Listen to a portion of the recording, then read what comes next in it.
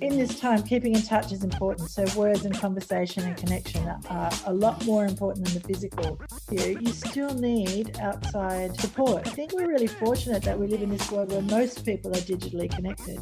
I like the New Zealand term, who's in your bubble, because they're negotiating the people that they'll be in contact with while they're in lockdown. Come on. And now for our fortnightly look at love, dating, sex, everything in between with resident pleasure activist, sexologist and relationships counsellor Tanya Coons. Hey, Bridie. Hi. So today we are looking at love in lockdown, and I actually have a little bit of the Kanye West song to play.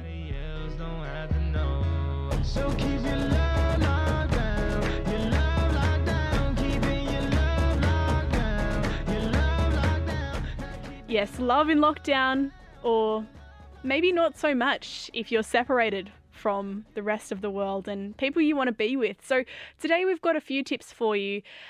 For people in a relationship, how to keep the peace while you are experiencing this sort of lock-in time. And for people who are out of a relationship, how you can visit each other according to the law, and how you can enhance your video and phone chats to make sure you're getting the most out of them. So let's get right into it. Tanya Coons, with people who are living together, how can you avoid driving each other crazy? That's a really big question, is it not?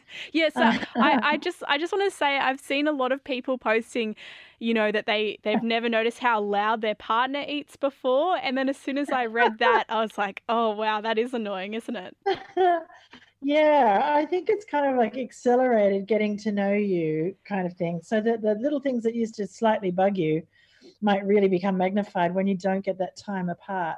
So I think it's important to realize that if you're in a live-in relationship, that extra time together could be stressful, and that you'll really need some alone time. So how do you get that? Is it that we're going to sit in separate rooms for a while, or is it that you take your exercise and I get some time in the house alone and then I'll take my exercise? So we're getting a little bit of time like that. How do we negotiate that we need to focus for work, so you can't sort of stroll past in your underwear with a cup of coffee and talk to me when I really need to be focused on my work right now? And how do we adapt to and adjust to missing our friends and colleagues and that contact? So we need to think about all of these things. For the living apart people, a lot of people are asking, can you visit according to the law? Yeah. Did you say that you had some people texting in about that? Yeah, people are wondering what the go is because it is changing so frequently. Can I go and see someone I've just started dating who lives a couple of suburbs away? Yeah, I think, like, I've been reading this as well. It has changed. The government's been a little bit ambiguous. At first they said only 2 people gatherings. If you live in a house with another person, then you can't ask anyone over, and that includes your family and your partners. But I think they've laxed that a little bit. The Victorian government started it, and the New South Wales has followed through, saying that if you have a partner that lives in another residence, you can travel between the 2 residences, providing that you're really paying attention to disinfecting and social distancing and talking to each other about, I like the New Zealand term, who's in your bubble, because they're negotiating the people that they'll be in contact with while they're in lockdown. So I think if you're meeting people as partnerships, then you actually need to know if your partner lives in the share house, who else is coming and going, what else is happening, and what are you doing in the household to take care of disinfecting or, washing clothes, making sure surfaces, so that you're not bringing things in and leaving them there in terms of infection. And if both parties are coming from, or all parties are coming from share houses, you're just like magnifying that risk. So more reason to take care. Let's go back to people who are in live-in relationships already. People are saying that we might be going to see a baby boom after COVID-19 from all this time at home alone together. You're a sexologist. Have your clients been coming in to you and sort of saying like, we've got all this time, well, not coming in, but like, what have they been talking to you about, sex in this time? What's really interesting is I've had a lot of people who saw me maybe 7 or 8 years ago about mismatched libido, and they're now like, oh, we're going to be locked down together. How are we going to manage this? Because it's quite, and it's a real theme, because people are like, well, my partner really is excited that we're going to have all this great sexy time together, but I actually don't want to do that. And so how do you negotiate that? Because also if if you're having trouble negotiating that and one partner's getting angry or sulking or things like that, when you're locked down together, that's really difficult to manage.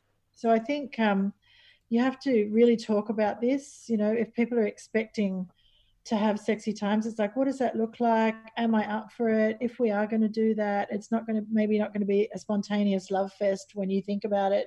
Maybe I need to negotiate work or the kids or just feeling like I want to be into it. And talk about it. Like if you're saying you want to experiment, well, what do you want to do? A lot of people are like, I don't want to talk about sex because it's really boring. But I'm thinking, you know what? You've got this whole lockdown period to perfect your chatting about sex skills because it's going to be very important. So get on it and start talking about it.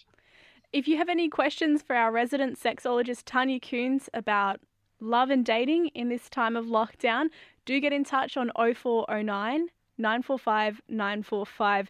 And maybe you've got a friend like I do, someone who just started going out with a guy and then it all started to get locked down. So they've been seeing each other for a few weeks and they just decided, look, it looks like it's going this way, and they just moved in together. They kind of sped up the process quite a lot and moved in together so that they have each other during this kind of confusing and scary time. For anyone who's rushed into this live-in situation, who's just started a relationship and been like, okay, we need to move in real quick, what would your advice be for them, and what could be some of the concerns? 2 weeks is really quick. I've been talking to people. I was chatting to a journalist the other day actually about that they were moving in with their partner after 3 months or 4 months.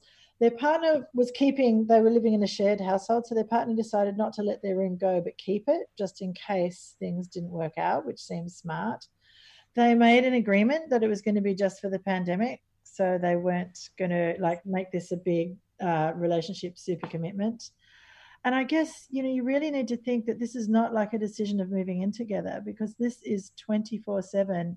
You don't have the opportunity to break time by going to work or meeting with your mates or doing all of the things that make you sort of independent. So you're going to be really, really speed dating, I guess, or intense dating where you get to know somebody very fast. So you need to sort of understand that this may not be romantic, that you're going to find out all the things that irk you in record time rather than over time as you're putting down all the other good stuff. Yeah. But do you think people might need some companionship in this time? Like going through it alone, for people who do live alone, I would imagine would be so scary and a lot harder than for people who live with somebody else. True. I live alone and went through all of that anxiety stuff. And, it's really, really difficult. I think, though, when you're living alone, or even when you're just living with the two of you, you still need outside support and outside contact. So I think we're really fortunate that we live in this world where most people are digitally connected. So we can talk on the phone and we can have little video meetings, we can meet in chat rooms, we can do a whole bunch of stuff. And it's really nice if people are checking in on you. So you can sort of organize a check-in circle and tell your friends, hey, listen, this is a bit freaky for me because I'm on my own. Is it all right if we have a chat once a week or once a day or whatever it is that you need? Because most people right now are pulling together and being very cool about these situations. We've got a text here that says, my partner works at a supermarket, which is a customer-facing job. How can we manage going over to each other's houses in a good way, considering they have to be out in public all the time? Yeah, that's a really good question. A lot of people who are at the front line, like doctors and nurses and people like that, are actually looking for separate accommodation at these times so they can not infect their partner or family. I think these are your choices. I think you also need to really then take care about the disinfection and hygiene. So if you're coming back from work, it's totally scrub your body with soap and water. Get some medical grade disinfectant wipes, have them all around. Wear gloves if you're at work or if you're exiting out of work. And then how do you get into the house? Leave your shoes outside so you don't bring anything in. Take your clothes off at the door, put them in a basket that goes straight to the wash. Don't hug your loved one until you've washed your hands and disinfected. It sounds really, awful, like you're coming to some sort of airlock, but you really want to be careful about what you're doing and what you're bringing into the house. And some people, they're living with their partners but social distancing because they are out like that. Yeah, shout out to everyone who is working in a public-facing job right now, keeping society going along. Hey, we're going to go to a quick track right now, but when we return, dating from a distance, Tanya Coons, our resident sexologist, has all the tips you need to keep the spark alive when you can't be together. This is The Archer by Alexandra Saviour. You're on FBI 94.5. I took some pleasure at the burning of the cross before, and heaven could be some blood from your lips. Let's talk about sex on FBI 94.5 mornings. Bridie with you. Joining me is our resident sexologist and pleasure activist Tanya Coons, and we are looking at love in the time of lockdown. Tanya, let's talk about some of the things we can be working on if we are apart from our significant other or others. Starting with the love letter. What's this one? This is a great time to perfect the love letter. If you can't see each other, you can write to each other.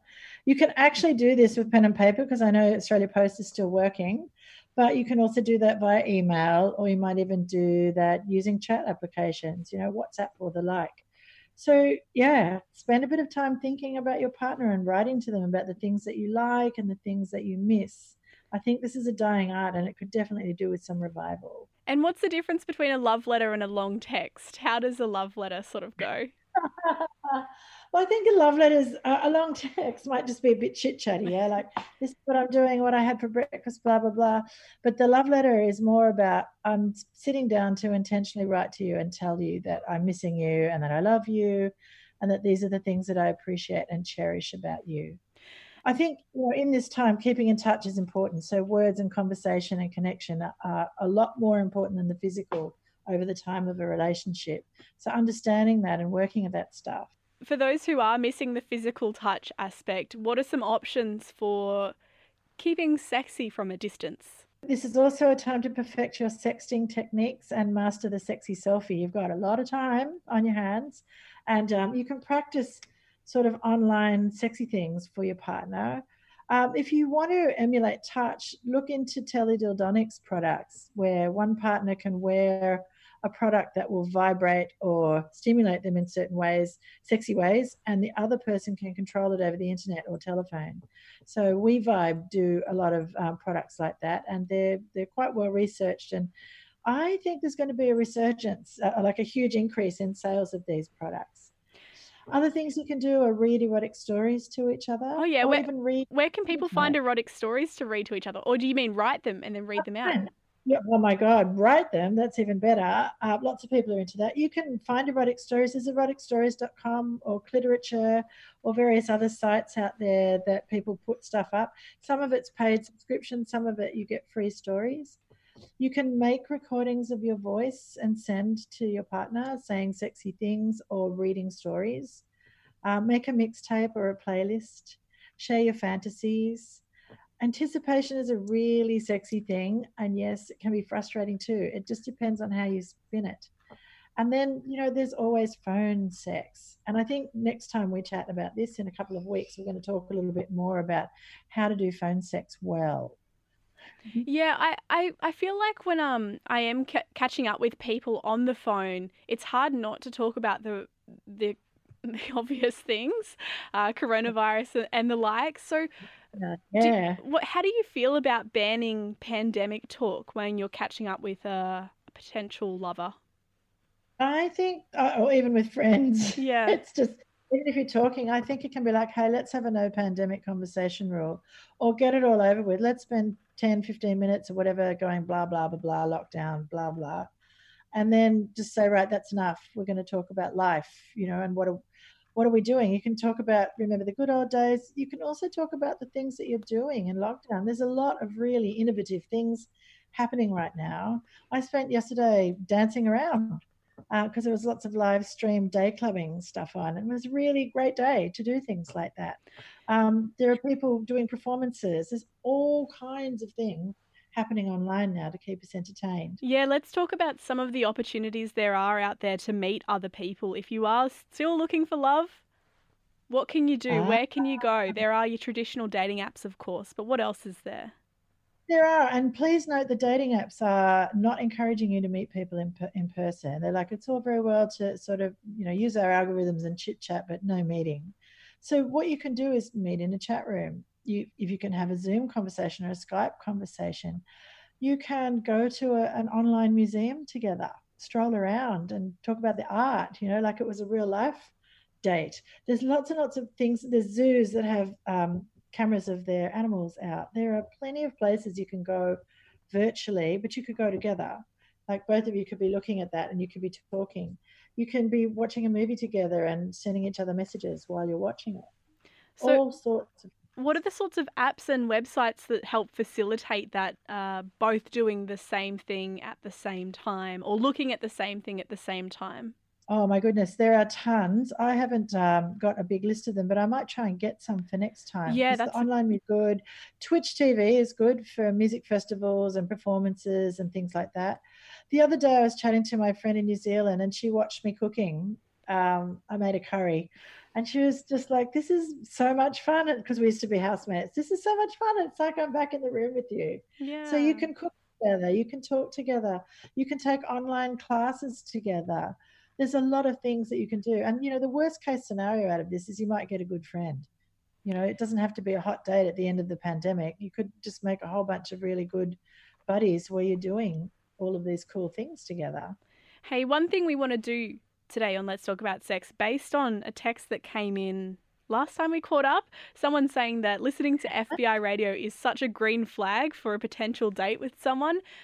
Well, producer Jenna has taken that to the next level, and we're actually going to be doing a matchmaking service. So if you're listening right now and you want to be matched up with someone who has potential similar tastes in music to you, why don't you send us a text with your email address and we'll get the Google form out to you. The text line is 0409 945 945. We'll be talking a little bit more about that matchmaking service when we come back. But right now, local music from Latifah T. This is Cupid, FBI 94.5.